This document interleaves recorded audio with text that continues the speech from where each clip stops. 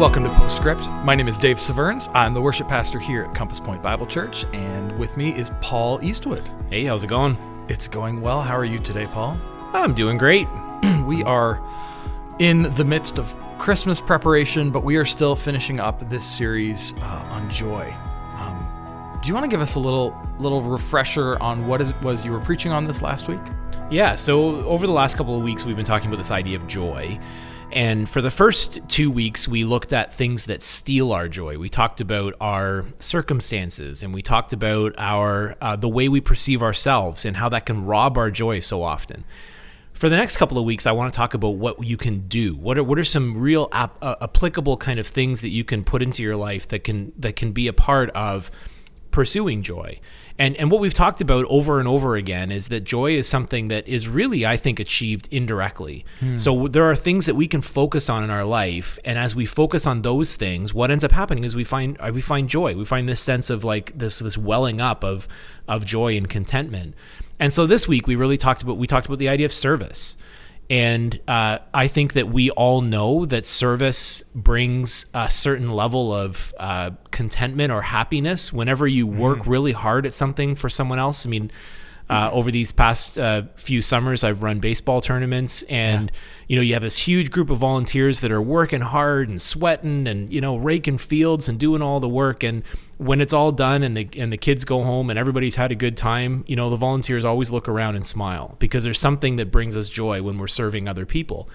And it's interesting to me that we find these things in like social scientists will say, hey, what we found is that volunteering and serving actually increases this and increases that, and also it's like, okay, this is great. I love when our culture sort of like the circles between what the Bible says about the way we should be living our lives sort of overlap the circles of our culture. And so when people figure this stuff out, sometimes as believers, it's like that's awesome, and it's right in line with what God wants us to do. And I think it's so fascinating. Sometimes we fear or we think that maybe like this life that God is calling me to is really hard and really difficult and really like outside of what's good, and it's into all suffering. And certainly there is suffering and stuff, but like God's definition of the good life is the definition of human flourishing. Yeah. And we get these social science things that tell us that. I mean, even, in our day and age, one of the big things, and we won't go down this road, but sexual ethics, right? This kind of idea that like the Christian sexual ethic is too narrow and too, but then you read any of the science around pornography and what it's doing to society, and it's pretty clear that like staying away from pornography is a good idea, right? Like it's damaging. It hurts our relationships with one another. Yeah. And like that's been in the Bible for a lot longer than our social sciences have told us. Right, exactly. It's just so good. Yeah. Yeah, and you see that over and over again, for sure. Yeah, and so that's what we were talking about, is the idea of service. And so we looked at two examples, Timothy and Epaphroditus, and these are two individuals that the Apostle Paul talks about in the middle of his letter to the Philippians, and he's talking about travel plans and who's going where, when, and it sounds a little odd because you're like, well, isn't that sort of usually reserved? If you've been in the church for a while, you know how the Apostle Paul writes his letters. Usually that stuff is reserved for the end of the letter. It's kind of like, oh, just let me say this just in closing. And yet in this case, he puts it right in the meat of the letter. And if there's a reason for it. He wants to set these two guys up as examples and says, here's some things that are some good principles to follow. Okay. We talked a little bit about this idea that often when we serve, we do it with the wrong motives. We kind of do it as a self, like, pat on the back, like I'm doing my good deed for the day, or man, wouldn't it be awesome? You talked about recycling bins on Sunday.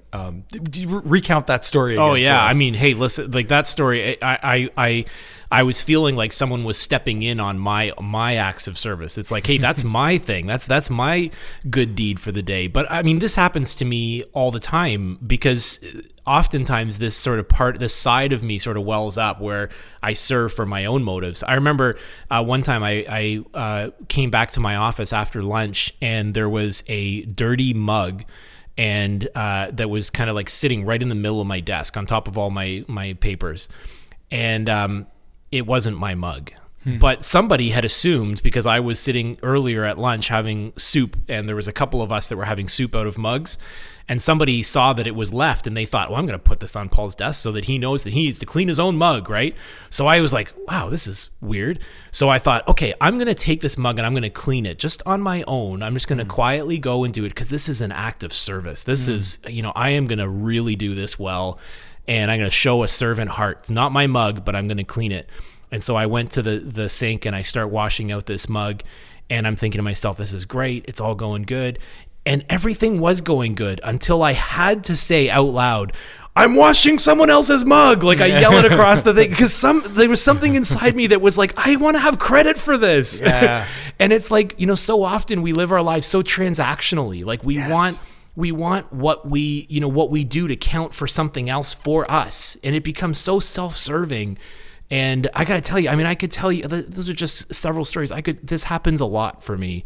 Maybe that says too much. Maybe I'm oversharing, but no. It's something that I constantly fight against, Yeah. I think it happens for all of us. Yeah. And it's this, we get this idea that these things are transactional and that we can make headways, we can do the right things. And not that those like good motivators shouldn't inspire us and we shouldn't want to. Like, I've seen this play out certainly in my own marriage or with my kids, right? Like, I'm like, oh, I'll do this thing because I know then I'll get credit for it, right? Like, and it's not about that. So, okay, I'm assuming that we all struggle with this. Yeah. And that we all have, slightly twisted motives. So what is it about? Yeah. And how do we do it right? Well, so I would go back to the passage in Philippians, and the Apostle Paul says, I hope in the Lord Jesus to send Timothy to you soon. He's talking to the church.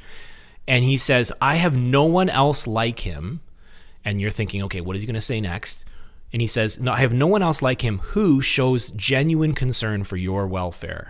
And then he goes on to say something I think is really powerful. He says, for everyone looks out for their own interests, not those of Jesus Christ. He doesn't say, like people look out for their own interests, not the interest of others.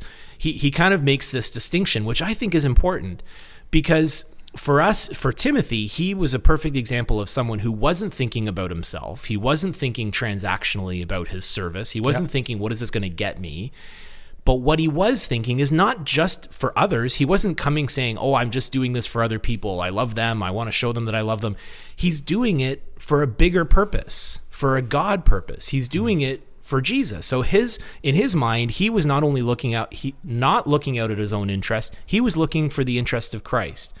So this is, I think, where the line is drawn. Because, the question is, what's the difference between a good deed that I do and a good deed that someone else does that, isn't a follower of Jesus? Aren't they all the same thing? Mm-hmm. I would say in a sense they are, but in a sense they're not.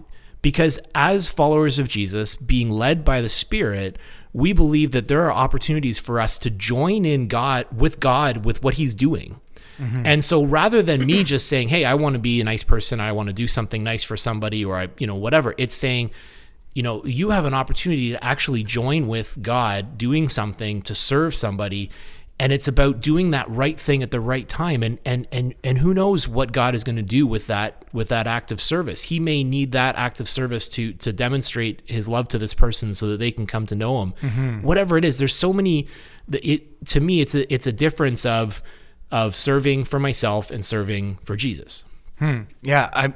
When we had a young adults thing on Sunday night, a friend of mine came and we were talking about all kinds of stuff. But at one point he talked about how Jesus, one of the things that made Jesus so hard for people to wrestle with is he wasn't predictable. He didn't fit inside their boxes. He didn't do the same predictable things in all circumstances. And I think, again, this is human nature is to find rules, and even to find the rule like, okay, we should always act this way and serve these people in this way. But part of this relationship with God, part of being called into the kingdom, part of walking with the Spirit is this fact that we get promptings. Yeah. Right. And sometimes those promptings say, this is what you need to do. And sometimes they say, you actually need to do this over here. And I think that's a really unique part of this and really hard because you can't sum that up in a nice little single verse and put it on your wall or a simple action you can put on your to-do list. Today, I'm going to do this the exact same way every day. It's today I need to be listening to the Spirit and allowing those promptings to determine where I serve people and where I engage. Yeah, and that's the difference between sort of checking off a list, something off a list, saying, "Oh, that's my good deed for the day." And I heard this amazing story today about someone who just a simple good deed of opening the door for someone led to more conversation, which led to actually inviting that person to sit down at their table, which led to, asking that person what they could pray for. I mean, sometimes we get to these moments where it's like, okay, I'm done. I've done my thing. And then it's like, God's like, no, I want you to go further. Yeah. I want you to go further. I want you to go, no, you're not done yet. And you're thinking, okay, I've done it. I've brought the garbage in for my neighbor, or I shoveled the driveway for them. It's like, nope, you're not done yet. And there are those moments where the passage that really comes to mind is one that was shared earlier today too, as our staff were getting together, that just reminds us that anyone who gives up our life for Christ will find it. For those of us who are trying to keep our own life, our own way of doing things, we're going to lose it. Yeah. And there's something really, really exciting there when it comes to the way we serve people. Yeah. And I think, so the next question I want to ask, I actually think the answer is in what we're talking about right now, but, we say there's great joy in selflessly serving people. But everyone I talk to these days says, oh, how you doing? I'm busy. I'm really busy. I've got so much going on. Where does rest fall into this at all? Like, do we find joy in just not doing things as well? And how do we know? How do we know when we should be engaging and going that next step and next step and next step? And how do we know when we should be like, I just need to step back and spend some time with God and kind of get space? Mm-hmm. I mean, it's a good question. I certainly think that it can be twisted in so many different ways, because sometimes I need to rest and, whatever, can just be an excuse because you're lazy and you don't want to do what you need to do. Absolutely, yeah. But I think that developing regular rhythms in our life where we are constantly putting ourselves before God, so whether it's the way we wake up in the morning and time spent with God, or time spent in the middle of the day with God, setting an alarm on your phone at work, or having some kind of a moment where you just pause and reflect. I think those regular rhythms, if you're going to put something into your life that you want to literally kind of check off in one way, pausing and slowing, I think, is something that's really, really valuable to make sure that our service is not self-serving, that our service is focused on what Christ wants, what God is expecting of us in those moments. Yeah. And again, to me, this also comes back to this whole like walking in step with the Spirit and listening thing. If all we're doing is go, go, go, we're actually not taking time to listen, which means that even our go, go, go is probably not as in line as it should be. Yeah. But if we are listening, if we are taking those times, and you're right. I mean, in some ways we have to make pausing a habit, so that we can listen and serve. Yeah. And so listening is one of those things we throw around a lot. Maybe I'll ask you, Dave, because I think this is a difficult thing for a lot of us to wrap our heads around. What does listening actually look like? Or what is it like? How is it played out? Like have you had those experiences where you felt a prompting in a certain way, and how do you feel those promptings? Is it a voice from God? Is it a moment? I mean, when you listen and hear something, how do you hear it? Most of the time I don't hear it all that well. But I would say most of the listening that happens in my life, again, is kind of in these intentional carved out moments. And then in the moment of while I'm doing things, it's just kind of in like this feeling in my heart and this guiding. It's certainly not an audible voice. I've never had that experience. I don't think I've ever had a dream or a vision from God in that way. But like one of the practices we do with our kids, right? We talk about these God stories and where is God working around you? Where is God working through you? Where did you need more of God's help today? Those are moments that if you're doing this with your kids or you're doing it with yourself, you ask the question and after a while the answer becomes, I don't know. Yeah. Or it becomes the same answer we heard 4 times in a row this week. And then those are moments where even as I answer those questions, I say, okay, let's just take a minute and stop and think and carefully go through it. Listening also happens for me with scripture. And for me, there's a bit of a difference between studying scripture, which I love to do, kind of digging in and reading and getting context and using other experts to help unpack it. And then there's the moments where I meditate on scripture, where I take kind of a verse at most, sometimes just a phrase or a word, and just kind of sit there. And sometimes for me, I actually need to spend 5 minutes in kind of silent prayer. And I'm going to forget what the practice is called, but there's this practice where as distractions come, as things come to your mind, you give them to God. Yeah. And you kind of like, I don't know about you, but I can't sit for 5 minutes and just empty my mind. Very few people can. But even the act of sitting and trying to get to that point and saying, okay, I'm thinking about this, God, I give that to you. Yeah. Now I'm distracted by this, God, I give that to you. Yeah. Yeah. That's great. Sometimes in those moments I can actually like, God kind of guides me places and leads me places. Yeah. And again, anything that I say in my mind where I'm like, I've heard God, I need to bring those things, first of all, back to scripture. Yeah. Is it in line with what his character and his story and his promises in scripture? And then I need to bring it back to community, especially if it's something significant, because I know myself well enough, like with service, like my motives, right? Sometimes I'm like, man, God wants me to do this, right? Like if you've ever worked with youth or young adults and who are dating, kind of they'll often say, oh, God just wants me to like spend time on him. And then like, okay, maybe that's true, but like, let's not use God as an excuse for every decision in our life. Let's call things what they are. Yeah, and I would say it's the connection too. Like for me, the connection point between the reading and the prayer and that time, and then whatever happens in my day. And so for me, I have these like record scratch moments where it's just kind of like, wait, what? That's reminds me of something I was just reading today. Yeah. Or if I'm singing a particular song and a phrase or something jumps off the page at me, those kinds of things are the way that I would say that God nudges me. Sometimes they use that language of those nudges. And so for me, like the record scratch moment, the nudge, the whatever you want to call it, that only happens when we are spending time with him and then living out our life. And so maybe somebody asks the question and you're like, it's go time. Like this is exactly what I've been praying about. Yeah. And I've got to respond in this moment. Or, I see something that's happening around me and there's a feeling of, wait, I got to do something here because this is in line with what I've been reading and what I've been hearing.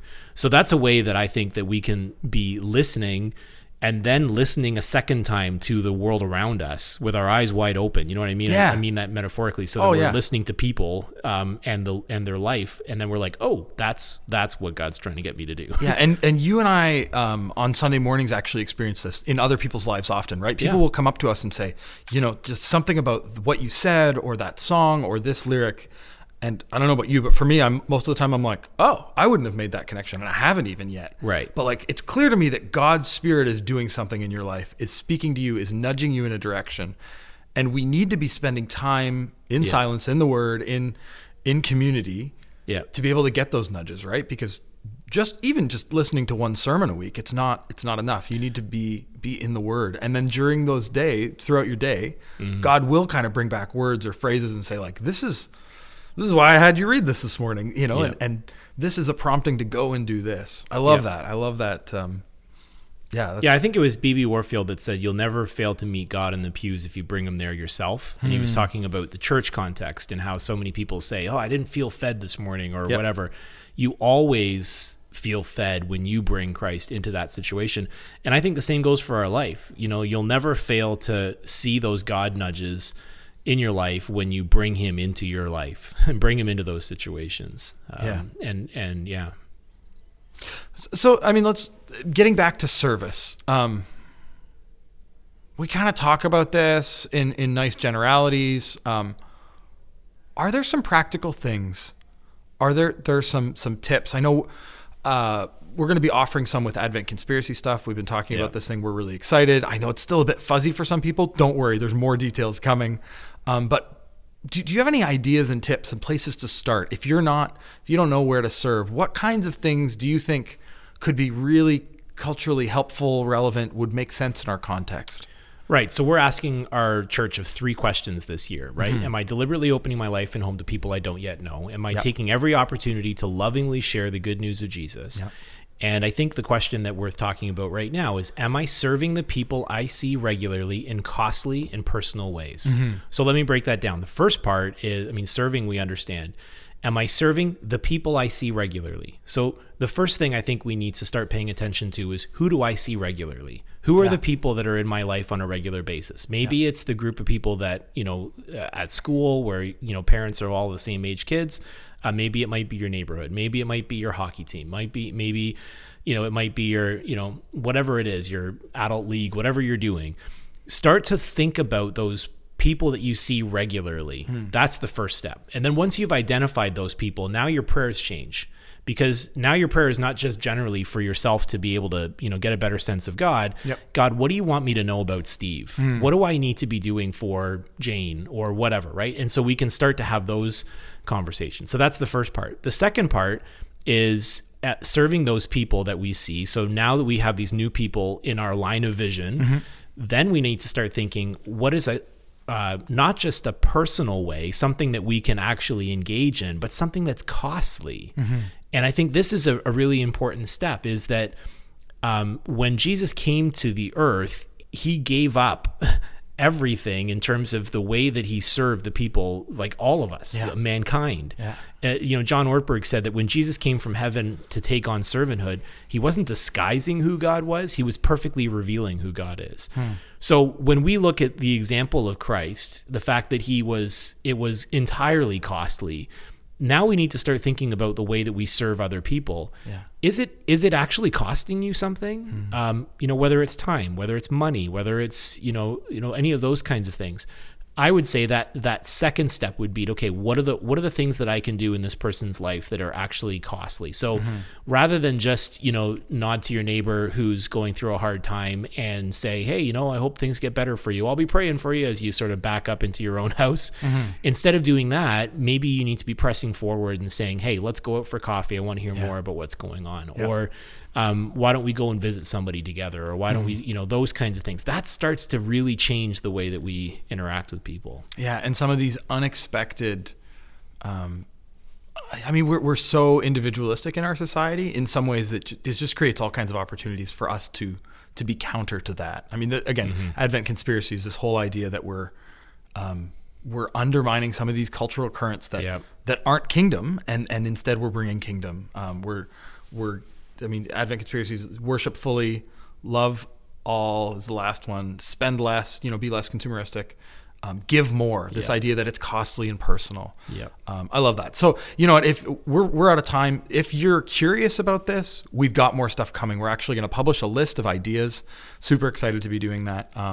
Super excited to be wrapping up this series this week. Anything else before we go, Paul? Well, this is going to be so fun. I believe that service is foundational to how we honor Jesus, because we can really paint a beautiful picture. And so thinking about giving more intentionally and relationally through this season, stay tuned, because this is going to be a ride, and I'm excited about it. And I'm excited to kind of push out a little bit and get uncomfortable, because I think that it's a perfect way to worship Jesus, who made himself uncomfortable to serve us and to save us. I love that. Thanks for listening along. We'll talk to you next week here at Postscript.